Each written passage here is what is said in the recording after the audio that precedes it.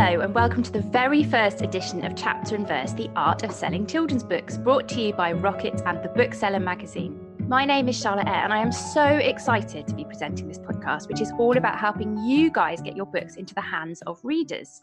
Today's guest is an actor, comedian and writer who is known for his roles in TV and film such as The Armstrong and Miller Show, Paddington 2 and the lockdown hit, perhaps the biggest lockdown hit, Bridgerton. He has written several children's books and 2021 is shaping up to be his biggest year yet in publishing, according to Simon & Schuster.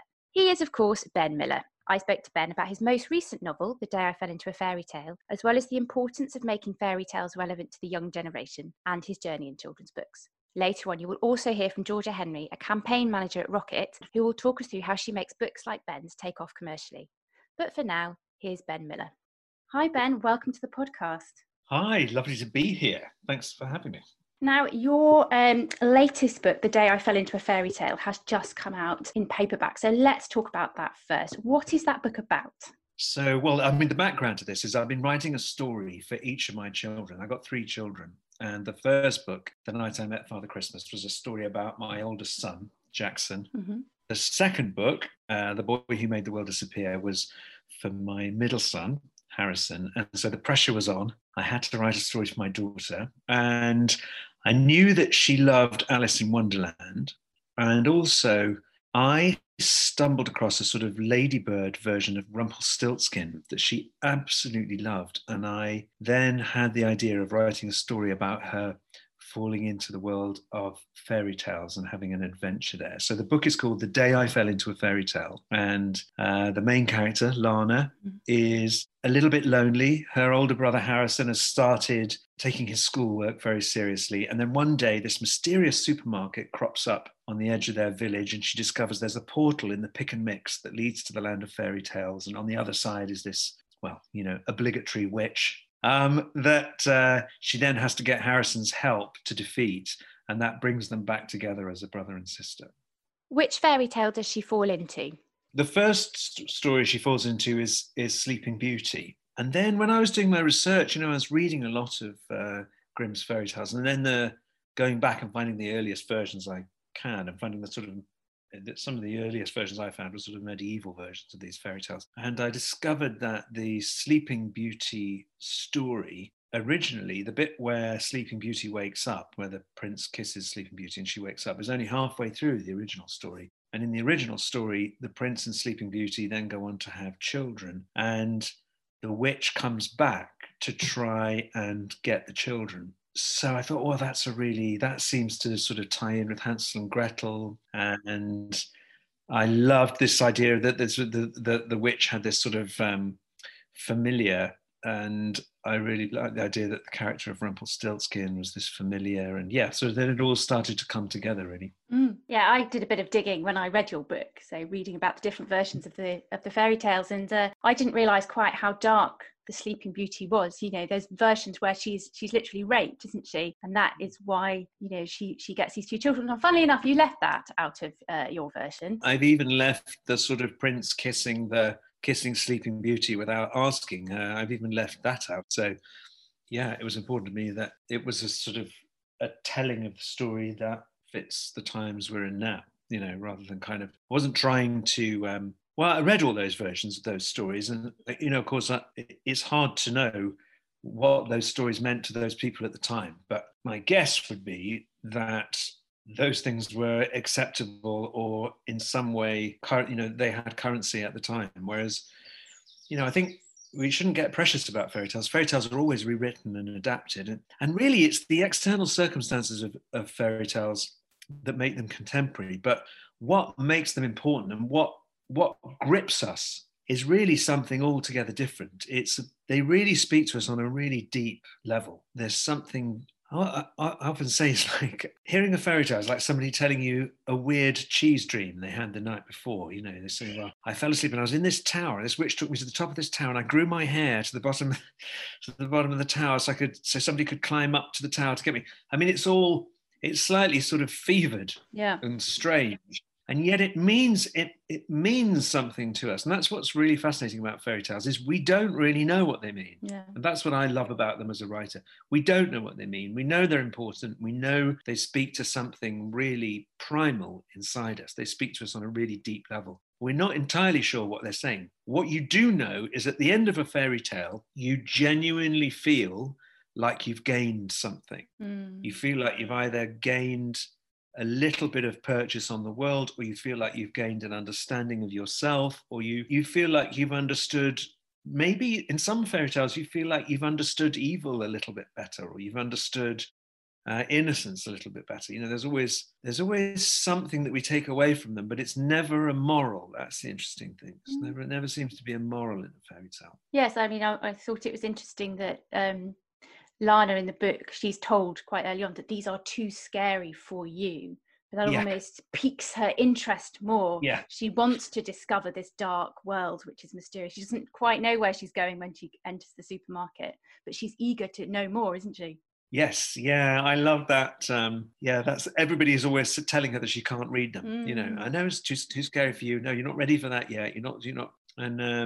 And I just remember that as a child. You know, I just remember always thinking, but I want to watch Doctor Who. My parents say, no, you're not old enough for Doctor Who yet. Yeah. Doctor Who's too scary for you. You're going to have to wait until you're 10 or something like that. You know, which was like 100 years away. So I feel like that's.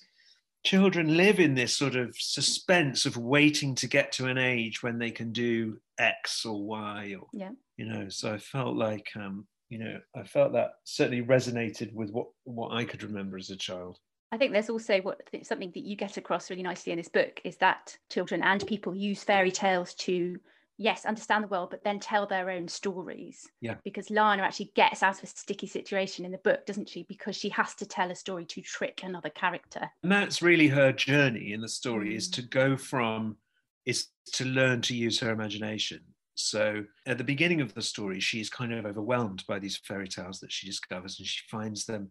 She doesn't really understand where she is, or they seem to be moving too fast for her to keep up with them. And by the end, the way that she is able to defeat the witch is by creating her own fairy tale, using some of what's happened to her and Harrison to weave a sort of fairy tale, a magical fairy tale plot that will leave the witch is familiar, constantly wanting to know what happens next. It's a little bit of the Scheherazade. I wanted to get just a touch of the sort of Scheherazade story in there at the end as well. You did touch a bit on how much, reading around fairy tales for this. I mean, did you do a lot of research before you put pen to paper? I did loads of research. Yeah, I mean, I can hardly call it research. I just read lots of fairy tales. It's really, really fun. So I just started collecting, when I was I'm a great browser. So whenever I was in a bookshop, I would browse the fairy tale section. And a couple of years ago, 3 years ago, whenever it was I started to work on this, started with some really beautiful editions of Grimm's fairy tales. Some of the original Grimm stories were republished. And I read a lot. I read a lot of reversioned fairy tales as well. And I quickly sort of figured out that what I needed to do was go earlier and earlier and earlier and sort of go back and back and back. And eventually I sort of came to that conclusion that the fairy tales I really loved were the ones I had no idea what they meant, but they really stayed with me. They were the ones that really resonated, and I felt they were important, but I didn't know what they were about. Those seem to be the big fish in the pond, if you know what I mean. Yeah, sure. At this point, I wanted to bring in my recent conversation with Georgia. Georgia works at Rocket as a campaign manager and has worked on the promotion of Ben's books before. We had a chat about what publishers take from a book like The Day I Fell Into a Fairy Tale to use in its marketing and promotional plans. We also talked about TikTok, the importance of knowing your competitors and working out what other types of media your readers consume. Georgia, Ben talked about making fairy tales relevant or suitable for a modern audience. How would you, as a marketing expert, approach that issue? I think with fairy tales, obviously they're kind of the main thing you think of when you think of a children's book, as everyone knows those. They're all the ones that were made into Disney movies.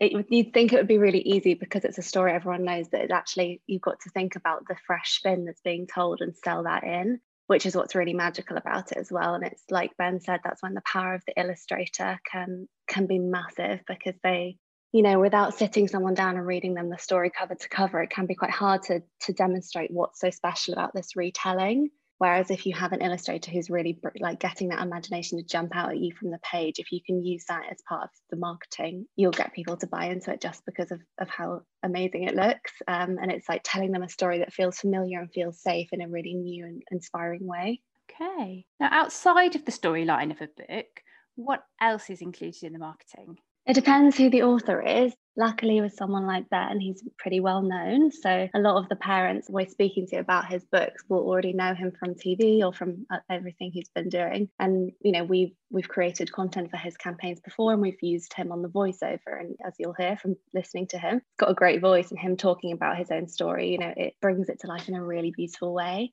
So that's definitely included. And then along with that, throw in the main themes and, the main magic of the story without giving away too many spoilers.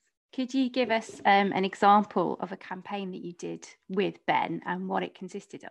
Recently, we've done some really fun things on TikTok. We've been working with some families who are on there, and they have been creating videos for The Day I Fell Into a Fairy Tale and showing their kids being so busy reading it that they won't do anything else, which is fantastic and so much fun. So is TikTok quite a new thing for you guys? Because it feels like something we as an audience haven't been hearing about for that long. Relatively, it's taking over my life a little bit. I would say we've been doing it for probably just over a year now. We've worked with quite a lot of publishers. What I would say is definitely new is coming down to a more middle grade and family audience. Parents are getting on there now. About a year ago, it was predominantly YA, maybe some teen things if the messaging was right, but generally it was the book talk YA core audience who are still there, and they're wonderful, but it's becoming a lot more mainstream now, and parents are on there. So you can do an alternative to an Instagram or YouTube campaign, and especially for a book that you want to have quite an illustrative message, rather than having an image, it allows for such more in-depth content, and you can be quite funny on there as well, which is a real bonus. That's so interesting. Could you give us any ideas about things that you've either seen or created on TikTok that have worked really well for that family audience? Well, that one worked really well. And then what other bits have we done? Last year, we did some bits for The Valentines by Holly Smale, who's wonderful. And at the time, we had they're called kidfluencers, which is a bit of a funny word, but we had some kidfluencers creating content about reading the Valentines in summer. And then we also had some slightly older influencers who were kind of marketing down to more of that middle grade audience, but, family safe, brand safe content, which at the time on TikTok was a little bit, people weren't really sure about it. It was a bit new, a bit scary, but that, went really well. And we sort of paired it with some bits on some paid TikTok and Snapchat ads to kind of support, and that worked really, really well to get that audience who can be quite hard to find. Would you say TikTok is as important as Instagram at the moment in being able to sell a book? I would say it's getting there, yeah. It's Instagram particularly because it's so saturated, it can be really difficult to cut through and to shout above the noise on there, whereas TikTok, again, can be difficult. The algorithm is really tricky to master, but once you're onto a winner. They Both Die at the End, a YA title, is a massive example of that. Like, it's exploded on TikTok. Song of Achilles, books like that, whereas once the audience are enamored by this book, millions of people will be talking about it.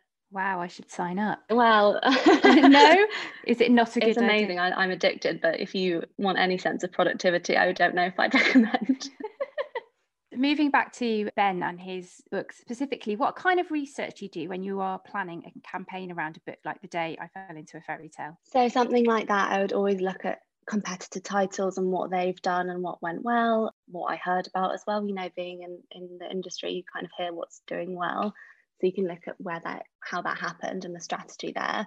And then I'd say really be up to date and follow the audience. So, think about where they actually are. Obviously, TikTok was the answer in this case. So do they watch Sky? Do they watch ITV? What are they doing right now? How has lockdown affected them? Has been a massive one this year. Mm-hmm. And follow them. And basically, because once you've got your campaign messaging, that's one thing. But if you put it in front of someone it's totally irrelevant to, it's essentially pointless. So following where they are is a huge part of the insight and the research into any campaign.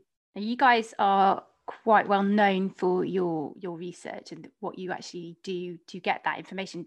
Talk me through what Rocket does to actually get that information from the kids. So we also have our little shots who are fab. They are basically a panel of children of different ages, covering mainly the middle grade. And we talk to them all the time. And we also talk to our family collective, who are children and also parents. For example, we spoke to them recently about celebrity authors and well-known authors and how that affects them purchasing a children's book, and really if their children actually, are they motivated by that at all?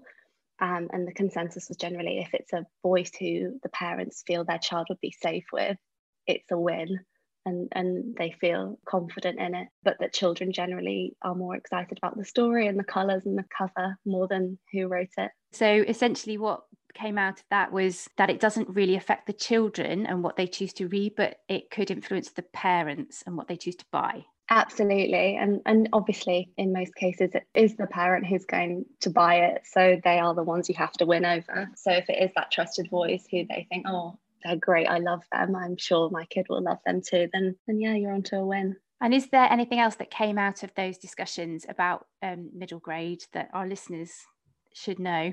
I think definitely the main themes, like if it's, friendship, courage, bravery, all those things that are quite common themes in middle grade, it's getting that across in the campaign. But also, is it going to be fun as well? Like you want your kids to be occupied and fun and engaged with a book.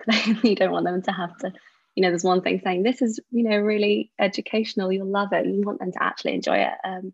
So having some kind of harmony in the messaging of, yes, this is great, you want your kids to read it, but they also want to read it as well, is quite key. Yeah. And apart from Ben, did they mention any favourite authors or titles that they're reading at the moment? Yeah, I'm sure you won't be surprised to hear David Walliams had a lot of mentions. Of course. It also depends where the books are available. His books are usually available in supermarkets, which makes them, particularly this year when bookshops have been closed, makes them hugely accessible to parents. And for parents who maybe aren't regular visitors to bookshops, they are just aware of those titles much more because that's where they are. So that was a major thing that came out of that insight as well. Tom Fletcher's another favourite in terms of celebrity. Because obviously, so these names that are coming through, you're mentioning that, Ben, David, Tom Fletcher, they are celebrities. What would you say to a publisher who's listening to this, who thinks, but I've got a really great, funny, magical middle grade book, but the author isn't a celebrity? What can I do so that those kids and those parents know about my book and want to pick it up? Yeah, absolutely. I mean, there is absolutely no way that you have to have a celebrity author, or you have to even have an author involved. There are well-known authors and massively well-known series that we don't really see any author involvement. Diary of a Wimpy Kid, for example, we don't do tons of author involvement when we've worked on those books at all, and they are some of the biggest selling books in the UK. So it's not imperative. It is lovely, but it's not a must. So I'd say like a massive way to get in front of kids, particularly with, say, for example, they want to laugh, or it's quite a magical book, which usually they are. If you can work with a media owner or a big children's brand in collaboration, or even an influencer partnership, something in collaboration where that you're then utilising quite a trusted platform or voice in a different way. So you are bringing in that element of trust and recommendation with someone that they place value in that isn't a celebrity author, but it's adding that element into the campaign in a different way. I would say that. Thank you very much. No worries. Now, Ben, let's go back to the beginning and talk about how you became a children's author. You started writing these books for your children, but did you have the goal of being published one day? Well, no. I mean, I've always wanted to write fiction, but I sort of started by, obviously I wrote comedy for years and years, I wrote as a scriptwriter for years. And then I wrote some non-fiction books. I wrote some science books that I really enjoyed. And I found what I enjoyed most about the science books was the storytelling side of them, was finding a story that I could hook somebody in with. And then when my children started to get to reading age, when Jackson, my oldest son, started to, he really started to get into reading. And I realized and really remembered that when I'd been his age, I'd been a voracious reader and I'd loved stories and I'd loved books. So I was constantly finding books for him to read. And then I started to think, well, maybe I could write something for him. Maybe I could write a story for him. And I wrote the first book on spec. I wrote it as something to read to him at Christmas. And I put it away for it. So I wrote it. It was an amazing experience actually writing that book, because I literally had the whole idea for the book as I was walking my dog. So I walked the dog for about half an hour. When I left the house, no idea in my head. By the time I came back, I had every beat of that story in my head, and I just quickly wrote it down. And about a year later, I very quickly wrote it as a story, read it to him at Christmas. He would have been about 8, 9 then. And then I put it away for a year. And then the following Christmas, I picked it up and read it to him again. I thought, do you know what? Maybe, maybe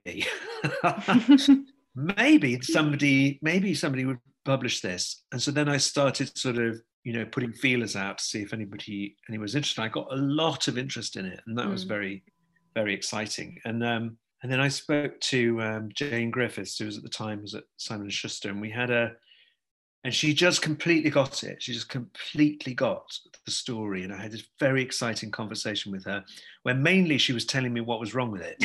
But but do you know what?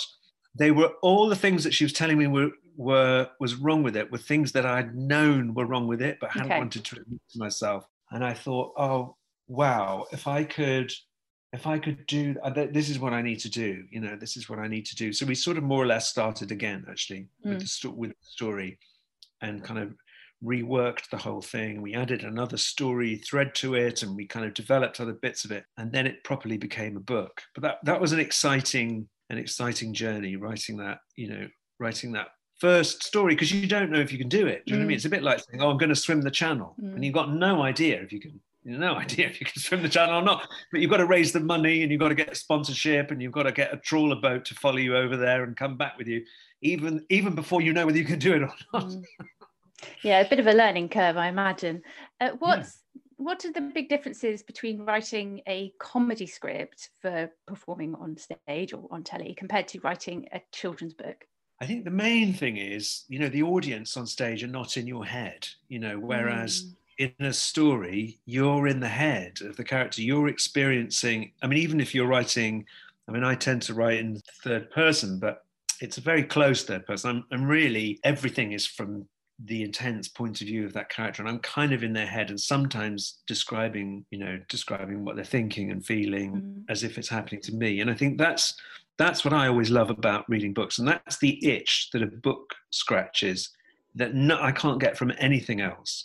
Because every other dramatic form, you're looking at what people do, you're looking at scenes, you're trying to figure out what they're thinking and feeling from their actions, essentially. But, in a book, you're right there, you're right behind that character's eyes, seeing the world as they see it. And that's an extraordinary experience. And it means that when we read, when you read as a child, you get something, you get such a huge gift, because this is why I think reading is so brilliant for children, is you really get to see the world from another person's point of view.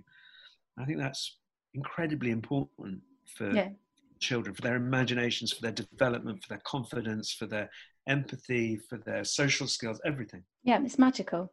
You've got 3 children, so we've covered your first book and your third book, but obviously in the middle there was a book about black holes and a boy who's given a black hole at a party. Now that was for your second child, is that right? Yes, yeah. So Harrison, I hope he doesn't listen to this one. Well, if he does, no, it's fine. He has a bit of short fuse, Harrison. And I had this idea for a story where he lost his temper at a friend's birthday party. And instead of a balloon, they gave him a black hole and a piece of string. And I had this idea for ages, and I couldn't figure out what black hole, why a black hole? I really couldn't figure it out at all. And then I realized that the black hole was kind of his existential angst. The great thing about a black hole is you can put anything you like into a black hole and never come back. So anything that made him angry, he could put it into the black hole and he'd never see it again. So in the story, he starts putting in, things like boiled peas and stuff that he really doesn't like. Then in goes the school bully. Then finally, in go his parents, and he realized he has to try and get his parents back. So that then becomes the sort of challenge of the second half of the book, is to understand black holes enough to try and get his parents out of the black hole. And that kind of involved lots of fun things, lots of genuine physics of black holes, actually. There's this theory that if you fall in to a spinning black hole in just the right way, then you can come out at a different point in time. So I thought, oh, well, I have a sort of time travel bit in there. I loved writing that story. It was really, really useful for useful for me because I kind of really got to understand Harrison much better, and to understand that his anger was really a sort of mask for anxiety and worry. And writing that book really helped me understand him a lot better, actually. And he really helped me with the story, actually. He was very, very attentive to the writing. With all my stories, I read them a lot to my kids as I'm writing them. I guess because I started out that way with the first one, and they're great, you know, because they're listen. Harrison gave me lots of notes. Basically, he was very concerned with how I'd portrayed school. Nothing to do with how I'd put him as having a temper or something. He had no problem with any of that, but he thought that I got a lot of things at school wrong, and he sort of put me right on all kinds of different things work at school. Do you know what? That was really, really useful, because if there's one reader you're not going to fool with your description of school, it's the school child. No. And I get, like, you know, all children are sort of like your kids, and I suppose your kids more than any other child, they're going to give you honest feedback, aren't they? They're going to say if it works, if it doesn't. Of course, yeah, your kids especially, yeah. Your kids, other kids might feel they have to be polite, but, you know, oh, this bit's boring, Daddy, or oh, I like that person, or that's a good joke, or I don't get that. It's all very, very, it's very useful. I think I'm very lucky as well in that I'm really immersed in this world, because I've got children now. So I've got a 14-year-old now, and a 9-year-old, and a 5-year-old. So I'm, you know, the 14-year-old's reading Alan Garner, The Owl Service. What's Harrison reading at the moment? We've got, you know, we're sort of starting Enid Blyton stuff with Harrison. Lana's very much into her fairy tales and Sleeping Beauty and all of that kind of stuff. I get exposed to so much of this world. And to them at their ages, you know, it's. I find it really inspiring, actually. And we should also mention that you're working with the illustrator Daniela Terrazzini. Did I say her name right?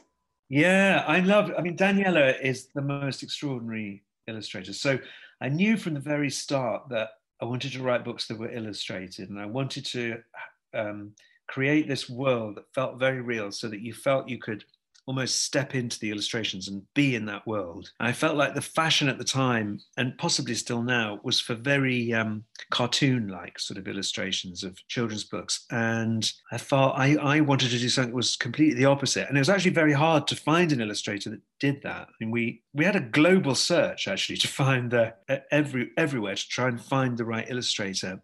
And just when we'd given up, we found Daniela. And it was just, I can't tell you, when I saw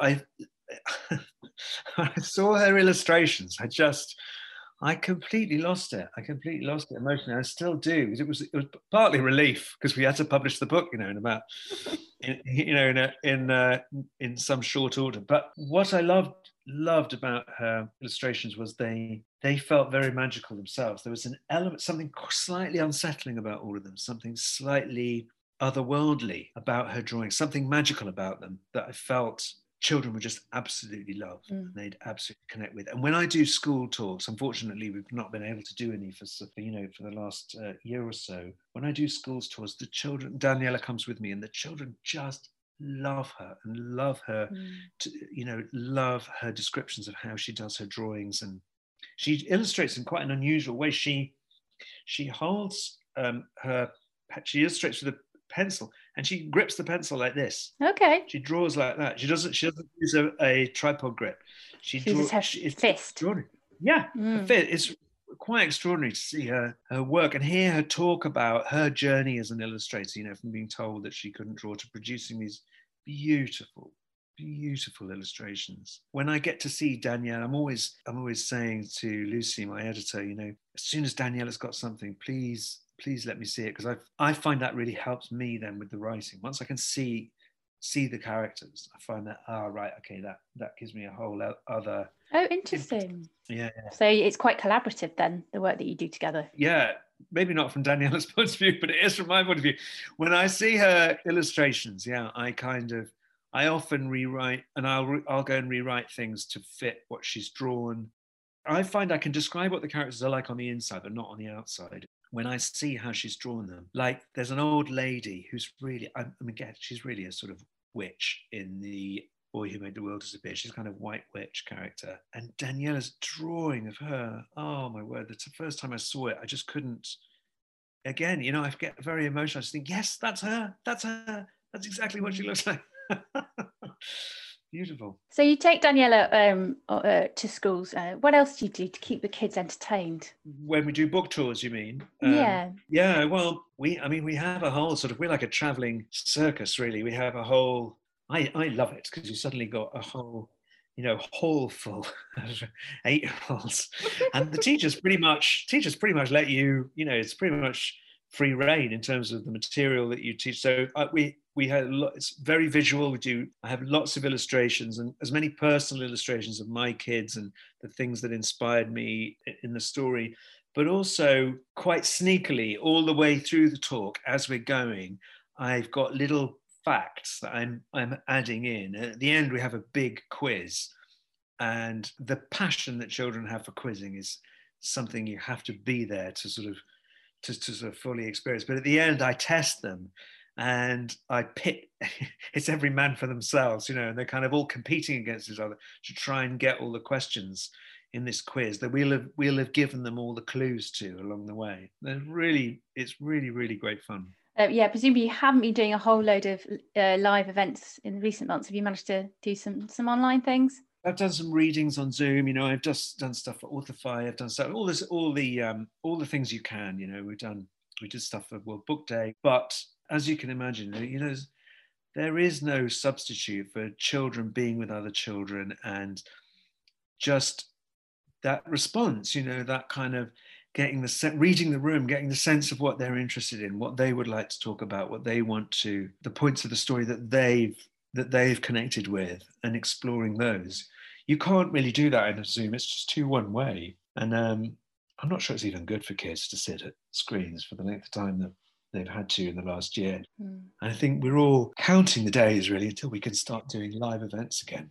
Oh, definitely. Now, at the beginning of the podcast, I mentioned that Simon & Schuster said that this is going to be a really big year for you and your children's publishing. So tell us about the exciting things you have coming up this autumn. It is really, really exciting. I mean, I had quite an amazing year this year in that, you know, the first two books, it was very encouraging, the response we got from the first two books. And I was so happy with how they did. I mean, we all were. And then things have just kind of gone crazy with this third one. It seems to have really connected. I think maybe it's always a bit like that. I mean, I remember doing my experience of TV series is it's never until you're doing your third or fourth series that things really catch on. And it's been a bit like that with the books. So this year I'm doing two. I've got Fairy Tale coming out now in paperback at Easter, and then I've got in the early autumn I've got I'm not actually sure I'm allowed to say the title, so let's just call it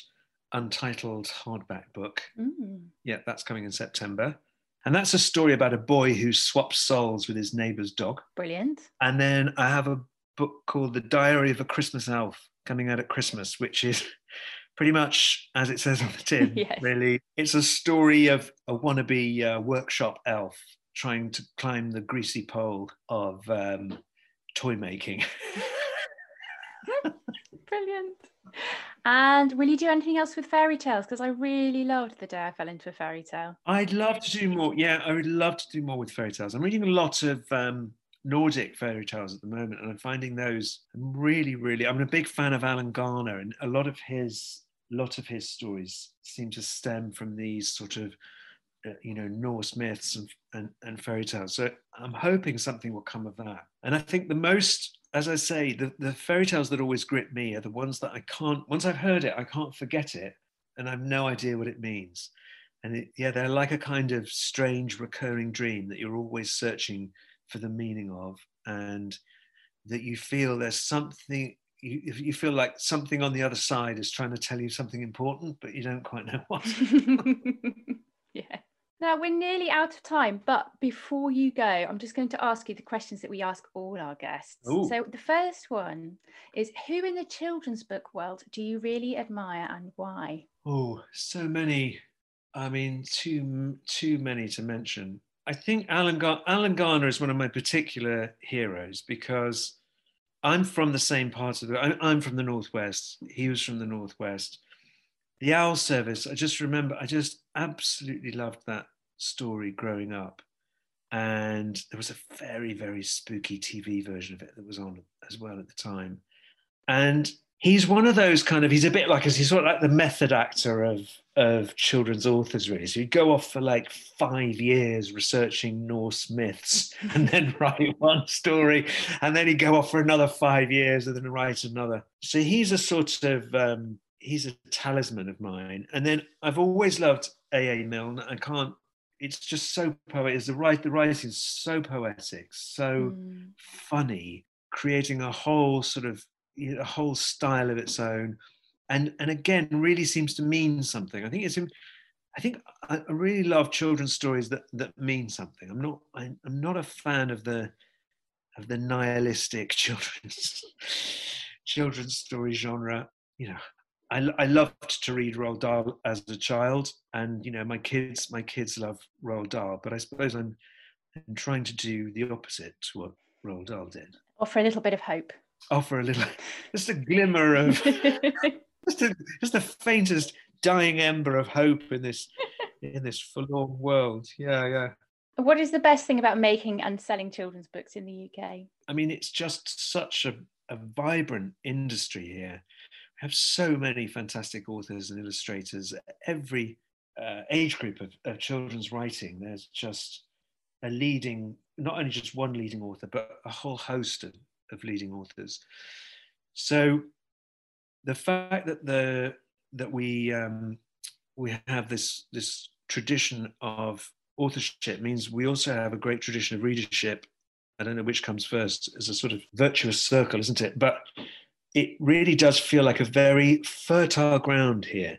This is a great place to try and nudge your way into the world of children's publishing, because there's a really, really hungry audience out there. There's an audience that really, and I was also very surprised when I first started. I thought it would only be children that read the books, but I'm amazed how many adults.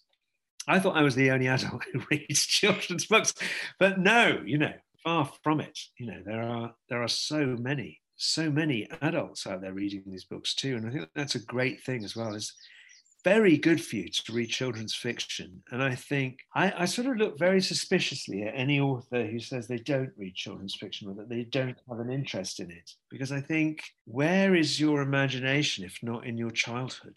Where's your love of language if not in the first words you ever heard? What's your purchase on the world if you didn't get your first glimpse of it through a children's book? I mean, I don't buy it myself. I think it's very important for children's literature. And I think we're really, really lucky in this country in that we value it as literature as well. I agree 100%. Now, finally, what are you looking forward to in the year ahead? Well, apart from obviously my stratospheric publishing career, I'm really... well, a number of things. I mean, I'm really, really looking forward to being able to perform live again. It's really important to me to be in front of audiences. I kind of, and not, probably because I'm a very needy individual, but no, I just love that thing of being in front of a live audience. It's an experience that I've missed so much, and I've missed having as well. I love live events and going to live events. I think the theatre, to sit in a theatre and hear a play, I can't wait. I can't wait to be in that no man's land when the audience suddenly decide that the play is about to begin and it all goes quiet, even before the actors have decided that the play started. I love that moment. It's very interesting when you're on stage, when that happens, is you're all sort of waiting backstage and suddenly the audience go quiet. Nobody tells them to go quiet. They just go quiet. They have decided that the play's started. And when they go quiet like that, then you better get on stage within a minute. You better get on stage pretty quickly. I love that thing. I love that kind of the way that a whole group of people suddenly think with one mind. They applaud, or they go quiet, or they all get restless and fidgety and coffee, all at the same time. It's like everybody, some weird thing happens where we all sync up, and we've all missed that, haven't we? We all want that chance to plug in and be part of something bigger. Definitely. And, children and readers and young people in schools, they've all missed it too. So I'm sure they will be looking forward to seeing you do your stuff very soon. Yeah, exactly. That would be the really lovely thing. I mean, wouldn't it be, let's just dream for a moment and imagine that in this coming autumn, we can have school events again, and that we can bring books into schools again and laugh and joke and quiz with children and get them excited about reading. Let's just imagine for a moment that that's possible. And then we'll add a bit of, sprinkle of sugar on the top. Imagine we can also go to a Christmas Panto. That would be amazing. That would be fantastic. Well, that's all we've got time for today. Thank you, Ben, for being on the show. Well, thank you so much for having me. Thank you so much for listening to Chapter and Verse, The Art of Selling Children's Books. My guests were Ben Miller and Georgia Henry. Please get in touch with any questions or comments via social media at The Bookseller on Twitter and at We Are Rocket HQ on Twitter or Instagram. And don't forget to check in with us in 2 weeks' time. See you then.